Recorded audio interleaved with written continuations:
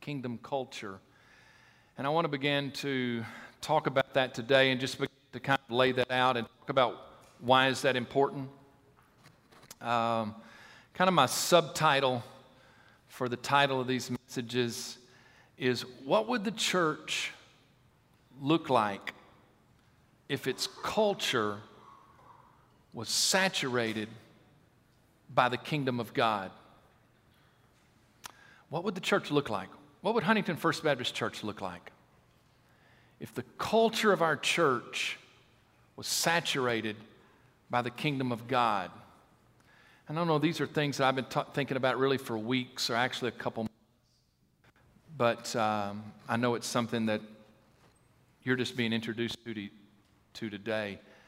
But I want you to begin to think about that. I want to talk about kingdom culture for the next 6 weeks. I want to start with that word culture first and just begin to talk about what I mean by that. Because every church has a culture. Just the way they do things, the way they believe, attitudes. Some people have described it as the soul of an organization, or in this case, a church. If I were thinking about the premier illustration to talk about culture in an organization, I think about Chick-fil-A. Amen? Now, the bad thing about an illustration about Chick-fil-A today is, they are closed. You are not going to leave here going, I wanted me some Chick-fil-A, unless you picked it up yesterday. Chick-fil-A has a culture about it. In fact, you can go anywhere in the United States and you're going to encounter the same culture regardless of what Chick-fil-A you go into. And the reason is for that is because of their founder, a man by the name of Truett Cathy. Truett Cathy. Truett Cathy passed away several years ago, maybe 2014.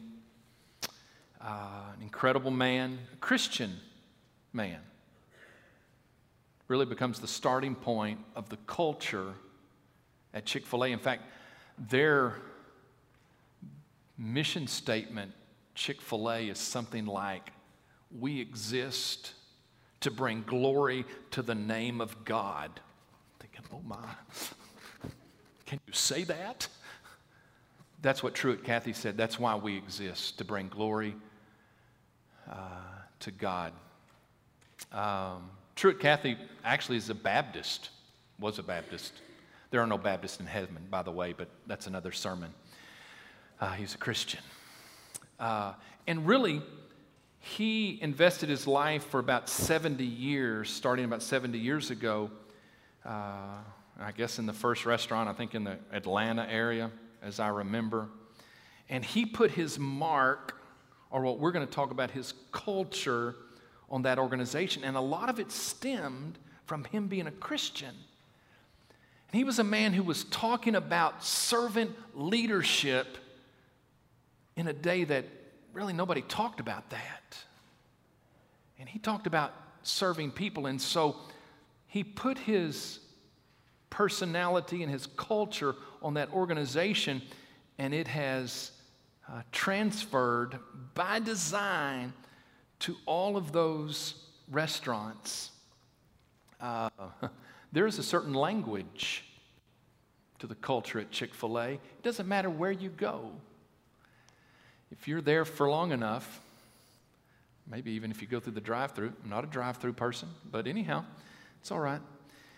They're going to say, at some point, an employee is going to say to you, what are they going to say to you? It's my pleasure. You already knew it. It doesn't matter if you go in Nashville, Tennessee, or you go to Lufkin, the one on the Loop, the one in the mall. Some employee at some point is going to say, it's my pleasure. You're going to say, well, thank you for my food, and they're going to say, it's my pleasure. There's a language about it that Truett Cathy instilled, and a part of their employee training is to teach people that. They don't try to impress their culture on people, they look for employees that fit that culture.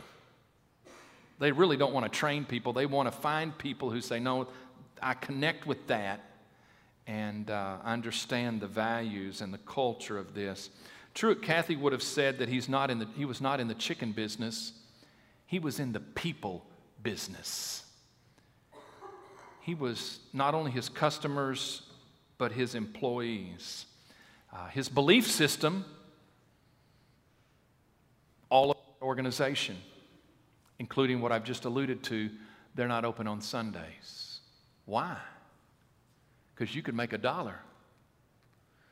Well, remember the mission statement was to bring glory to God. And I think the way Truett Cathy saw it, he was going to be in the Lord's house on Sunday, and he wanted to give his employees the same opportunity. We'll close. And it cost him years ago, at least for a while, in that certain malls who said, well, you got to be open 7 days a week. And Truett Cathy said, well, we're not going to open up. Finally, the malls conceded and said, okay, well, it's really a good draw for our mall, so we want you to open up even if you are closed on Sundays. To me, the big picture of the culture is when you drive up in the drive-through, and I've already said Amy knows, I'm probably going to park and I'm going to walk in to get that peach milkshake. But anyhow, whatever it is, thank you, Jesus.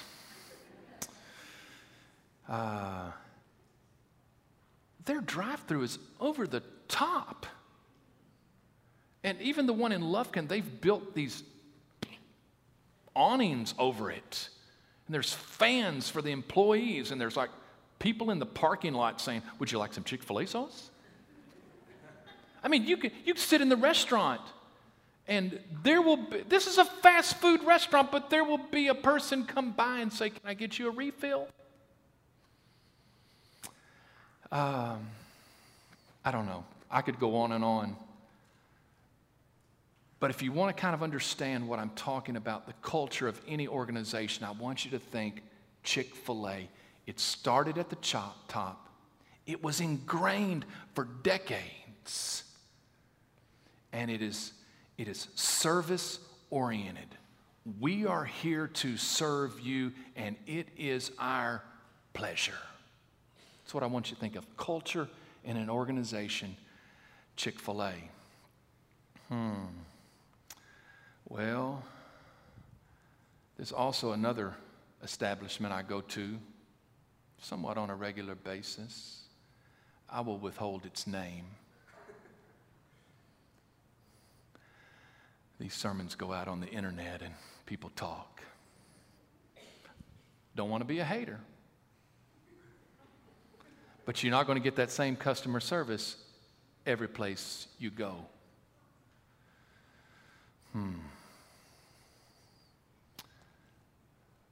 There is one place in particular I think of in my brain, and I know you can't see my brain. That's a good thing right now. My wife will know. If you wanted to get help, you're not going to find it. There are going to be employees that pass by you as you are looking like, I don't know what I'm doing. And unless you grab someone, and actually when you grab someone, they're going to say, well, let me go get somebody for you. And there's going to be an announcement over the speaker. We've got a code 34 in the paint. I am saying, I didn't really mean to do that, quite honestly.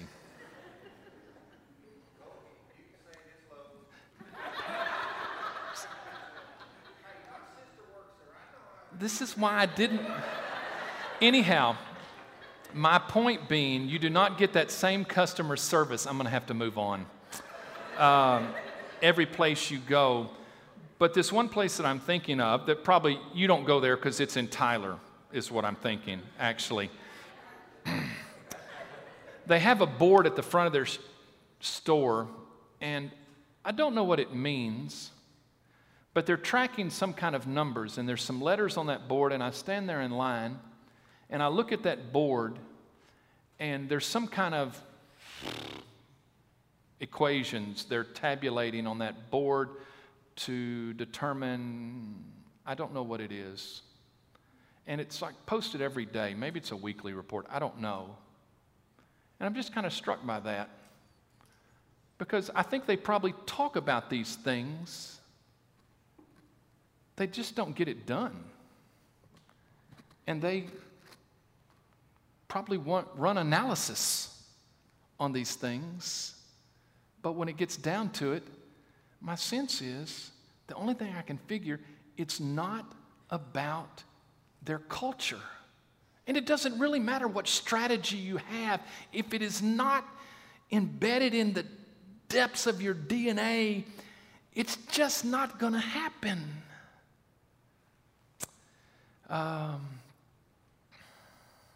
Culture in an organization. Could be a business.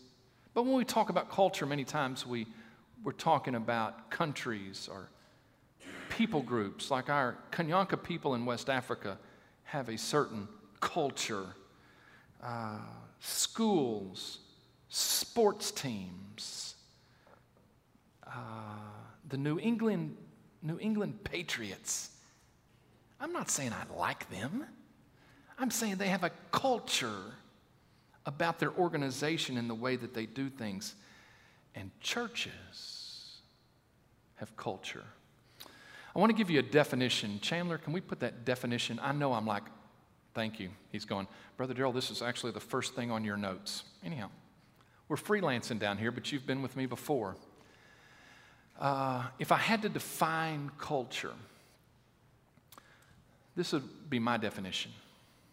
I want you to kind of think about this for a while. Culture is the distinctive, shared history, language, way of life, and beliefs of a group of people. The distinctive, shared history, it takes some time. Language, because they will speak it. It's my pleasure at Chick-fil-A.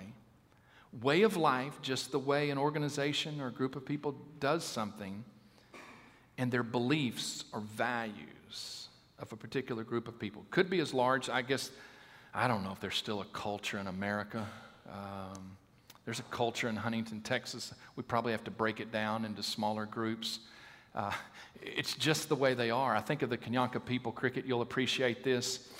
Every morning, the women among the Kanyanka people will come out of their hut and they will have this little broom that's made of just grass. It's about this long. And that woman, hope I don't, she will sweep her yard, which is the dirt outside of her hut. I can't tell you what's in the yard, but they have farm animals. They've been out there spending the night. She's sweeping that whole yard.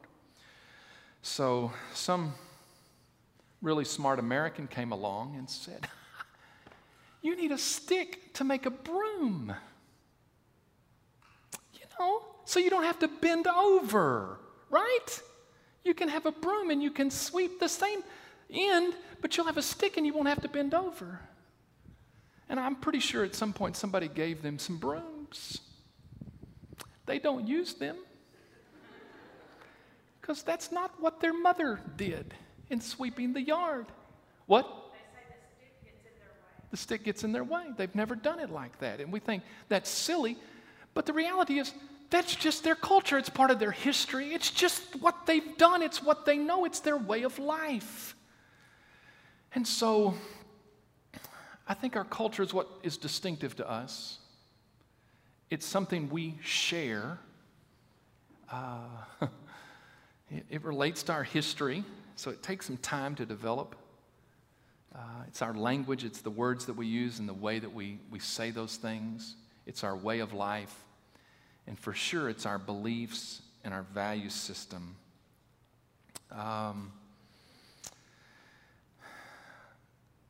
We could say that culture is a group of people's DNA. It is what, over time, has become instinctual to them. It is deeply embedded in them, so it's hard to change culture. It does not change quickly. it is distinctive, and so therefore it is contagious to the new people who come in. If you were new to our church, and if you're an old person in our church, you didn't even realize we had a culture until the preacher said it this morning. No, we just Huntington First Baptist Church, that's who we are. But if you are new to our church, you're gauging that culture, and you're thinking, why is that guy sitting on a stool this morning? And the answer is, if you've been here a while, you're asking the same question. So if you're new, don't think, well, that's really odd, because the person beside you who's been here for 50 years thinks it's odd too. So our church has a certain culture, and people will gauge that. New people will gauge a group of people's culture when they are pulled in. Eventually, they will conform or transform that culture. Culture is not particularly good or bad.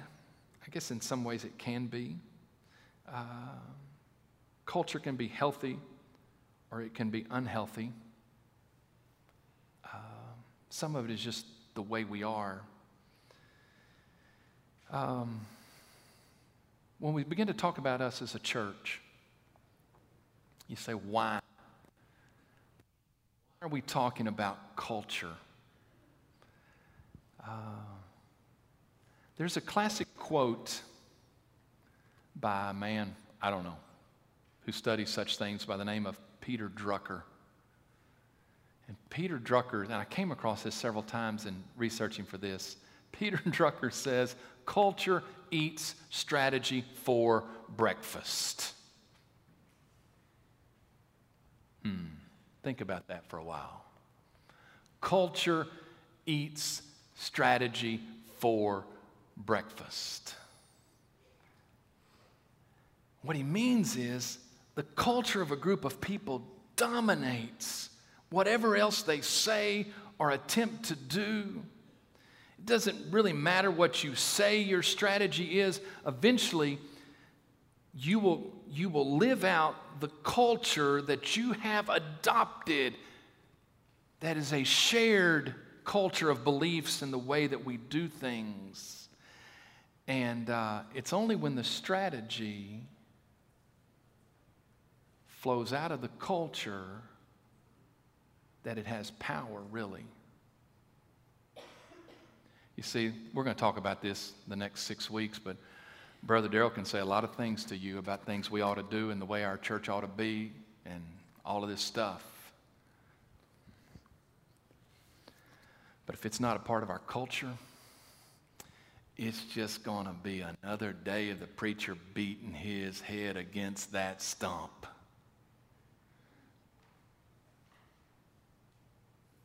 Why is culture important? Because all that we do flows out of it. Culture may change slowly, but culture must be changed for us to be effective in the kingdom of God. Culture will make or break an organization. It will dominate strategy. That's what Peter Drucker was saying when culture eats strategy for breakfast. One of the books I've read recently is by actually I call him a young man, J.D. Greer, pastor in North Carolina, Summit Church, I think in Raleigh, Durham area. And he's the new president of the Southern Baptist Convention. But in one of his books, Winning by Losing, he says, strategy without culture yields fatigue, frustration, and failure. Strategy without culture yields fatigue, frustration, and failure. That's why culture is important. And that's why the preacher wants to talk about it for the next 6 weeks. I don't want to just talk about culture. That's only one of our words today. The second word is the word kingdom. For these next 6 weeks, I want to talk about kingdom culture, not just any culture. What would the church look like if its culture was saturated by the principles and perspectives of the kingdom of God? Because what occurs to me is what we do as Christians, we look back to the church of the first century and we say they had it going on. They were changing the world. Two things I would say about that. Part of it was their culture. Quite honestly, this is the crazy thing. If you just talk about strategy, I've looked at it at the book of Acts, and as far as I can tell, the early church had no strategy for reaching the world other than what they did in a very simplistic way. That kind of frustrates me as a pastor. Because I want to go, exactly how did they do this? And we're going to talk about some specifics of that. But you know the reality why the early church changed the world? It wasn't because of their strategy. It was because of their culture. It was what Jesus had done in their lives. But the other aspect of that is, I would say, they had a kingdom perspective and they lived out kingdom principles. So that's why I want to talk about kingdom culture. Jeff Christopherson, in one of his books, I love this quote. He says, "What made the first century church so potent was its absolute disinterest in itself." What made the first century church so potent was its absolute disinterest in itself. The first century church didn't care whether they built any buildings or they had any great programs or their pastor was on television or they did some great outreaches. What were they about? They were simply about expanding the kingdom of God. They sold themselves out. It was not about their church. It was about the kingdom of God. A complete or an absolute disinterest in itself. What they were interested in was the kingdom of God. Now, you go, well, no, preacher, what do you base that on? Because strangely enough, when I look to the Bible, the overarching theme that is throughout the Gospels and the history of the early church, specifically Acts, the kingdom of God. I don't know if you've thought about this. And I've probably talked about it. Well, quite honestly, I've been here 19 years, okay? I'm sure I've talked about it. When Matthew was summarizing the message that Jesus came to proclaim, Matthew 4:17, this is the summary. What was Jesus preaching? What is he teaching about? Matthew says, Matthew 4:17, from that time Jesus began to preach and to say, repent, for the kingdom of heaven is at hand. That was Jesus' message. Change your ways, because the kingdom of God has come and God's wanting to take over. Jesus was teaching them about the kingdom of God. Now, actually, it's the same message that John the Baptist had, the forerunner of Jesus. And that's in Matthew 3:2. Same quote.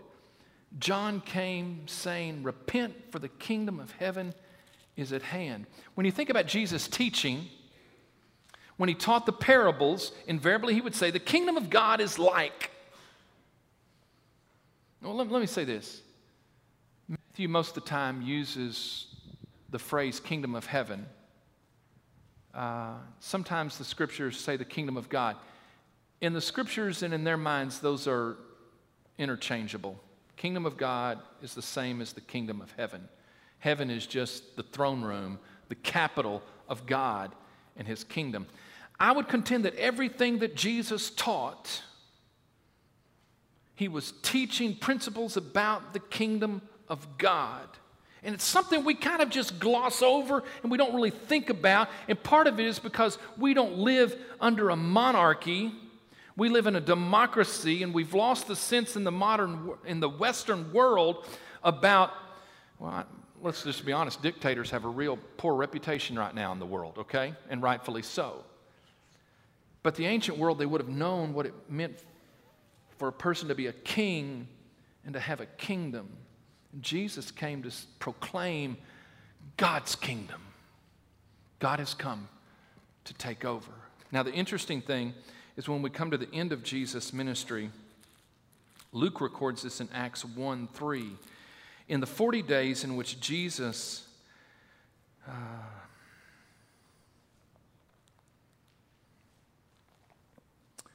between his resurrection and his ascension, he was teaching the disciples, and in Acts 1:8, Luke records this. He said, to whom he also presented himself alive after his suffering by many infallible proofs, being seen by them during the 40 days, here it is, and speaking of the things pertaining to the kingdom of God. Jesus only had a limited amount of time before he would ascend. And Luke says the one thing he talked to them about was the kingdom of God. And if I really had to pin you down, even if you've been in church a lot of years, and say, so what was Jesus teaching about the kingdom of God? Let's be honest, most of us have to say, well, I don't really know. But from the start of Jesus' ministry to the end of Jesus' ministry, he was teaching them about the kingdom of God. Actually, that's true also for the Apostle Paul. And Acts only takes us to his imprisonment in Rome. But when he gets to Rome, Luke records this in Acts 28:23. It says, so when they had appointed him a day, many came to him at his lodging, to whom he explained and solemnly testified of the kingdom of God, persuading them concerning Jesus from both the law of Moses and the prophets from morning till evening.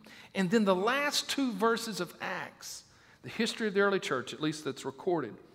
Then Paul dwelt, this is verse 30 and 31, then Paul dwelt 2 whole years in his own rented house and received all who came to him, preaching the kingdom of God and teaching the things concerning the Lord Jesus Christ with all confidence, no one forbidding him. The one thing that dominates everything about Jesus' ministry and the first century church was the kingdom of God. And I think in the church today, I'm thinking as a pastor, I don't know that I really have a handle on that. I'm not sure all that means. But my question is, what would it look like if the church, its culture, was saturated by the principles and the perspective of the kingdom of God? So for these next 6 weeks, I want us to dig in and say, what is it? What does it mean to have a kingdom culture? If the kingdom of God dominates all that we do, what would the culture of our church look like? I think I was supposed to say this earlier. What did Jesus mean by the kingdom of God? In a simple sense, the kingdom of God is the rule or reign of God. I like to think of it, the kingdom of God is when God controls things. When God takes over. I think that's what Jesus was saying when he said, repent, for the kingdom of heaven is at hand. He was saying, God, I'm announcing today that God has come to take over. I love what Jeff Christopherson says in his book about the kingdom. He describes the kingdom of God in this way, Jeff Christopherson. He says, the kingdom of God, here it is, what the world looks like when King Jesus gets his way. What the world looks like when King Jesus gets his way. Here's the thing. God is the King of kings and Lord of lords, and he created all that exists, and he set up the world for his glory. And he's the king, the sovereign one over it. Years ago, there was a rebellion against the king by Satan. And there was an opposing kingdom that began to exert its power on this earth. The kingdom of darkness, the kingdom of evil, Satan's kingdom of darkness, I don't know, however you want to say it. And there has been this battle on the earth all of these years. I want to say to you that when Jesus came, you can see this in one of the parables, God had sent servants as an offensive against the forces that opposed him. But one day, by the sovereign plan of God, God said, no, I will send my son. And what did the son come to announce? God has come to take over.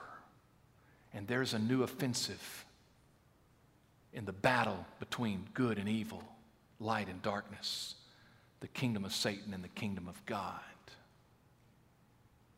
Now, there were some misunderstandings about that because the Jewish people were looking for that same kingdom, they thought. But quite honestly, they were looking for an earthly kingdom.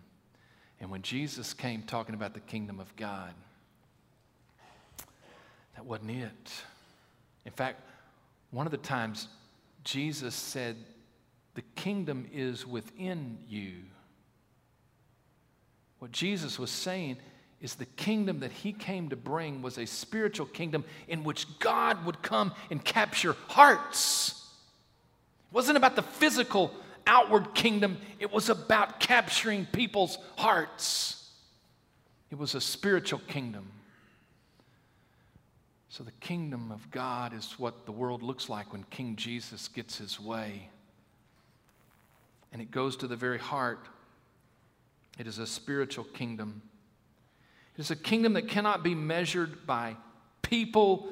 Therefore, it cannot be measured by the number of people, buildings, money. Church, do you understand what I'm saying?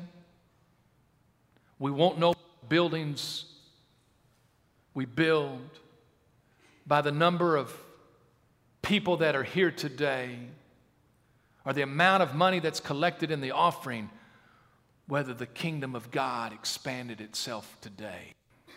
No. At best, those are outward expressions. Jesus said, no, the kingdom is within you, and I came to take over people's hearts. Maybe when you heard the kingdom of God, you thought, oh, that's what happens someday in heaven. But that's not what Jesus was saying. Yes, there is an ultimate expression of the kingdom of God in heaven. We studied about it in our life group this morning, when God's kingdom will be known in its fullness. But Jesus wasn't just saying the kingdom is someday. Jesus was saying, no, the kingdom is now. God came to take over today. And he wants to expand his territory. So what was it? What was it? And I close with this. What was it in the early church that demonstrated that they had a kingdom culture, that Jesus had taken over and captured them and was using them to expand his kingdom? We're going to talk about it next Sunday. But for me, it starts with a surrender to the lordship of Jesus. Not only is it the starting point, it's the end point if we don't ever get that. if we do not give Jesus complete control of our life, then he is not king and his kingdom is not expanded. I think secondly, because of that and because of what Jesus did by his death on the cross, kingdom culture is about humility that knows that the only reason I have life is because of the grace of God. Which means Jesus would teach us, judge not lest you be judged. Jesus didn't leave us here to judge one another. He left us here to expand the kingdom and to reach and to bless other people. And why do I have that perspective? Because the only reason I'm a child of God is what God did for me in his Son Jesus Christ and his death on the cross. Therefore, that gives me humility to live out that grace that I've experienced. I think the third aspect of a kingdom culture is that there is a focus that's out there. It's not about building us up in here. It's about reaching up, it's about reaching out and giving up what God has blessed us with so that we might touch the world, we might expand the kingdom outside these four walls. One of the other things I thought about was that the early church was grounded and controlled by the scriptures in what Jesus had taught about what it means to live a surrendered life. The principles of the kingdom permeated everything they did. It was the king's orders. This is what the king said. It's his law. It's the way he said we were going to do things. The other aspect, I believe, of a kingdom culture is about people and relationships. And what I see in the early church is they had a compassion for people. And I think it's part of a kingdom culture. And I think the other aspect, and we'll talk about it 6 weeks from now, but is they spread the kingdom by the words that they spoke. We're going to see this. How is the kingdom expanded? The kingdom is expanded when I proclaim the King and the kingdom and the grace and the salvation that he has brought, and somehow God uses that from a simple sinner saved by grace to touch another heart, to change another life, to expand the kingdom. One more that came from the side of darkness to the side of light that says, I need strength to live that out. And that's what we do. Our purpose is to speak with our mouth the gospel of the kingdom until all have known. Now, I want you to stand up. You'll feel like I'm about finished. I'm not saying I am finished. I want you to stand up.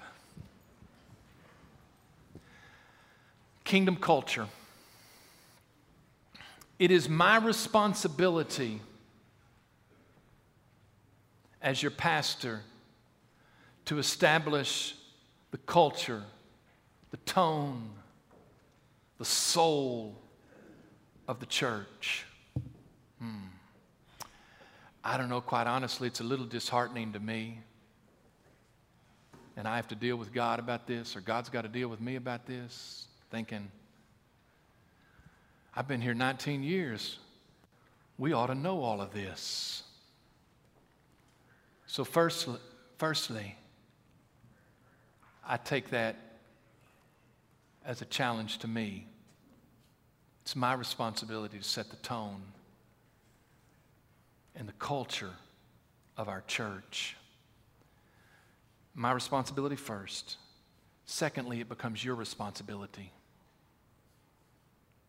Because each one of you will have part ownership to set the tone, the environment, the soul of the church. Starts with me, I understand.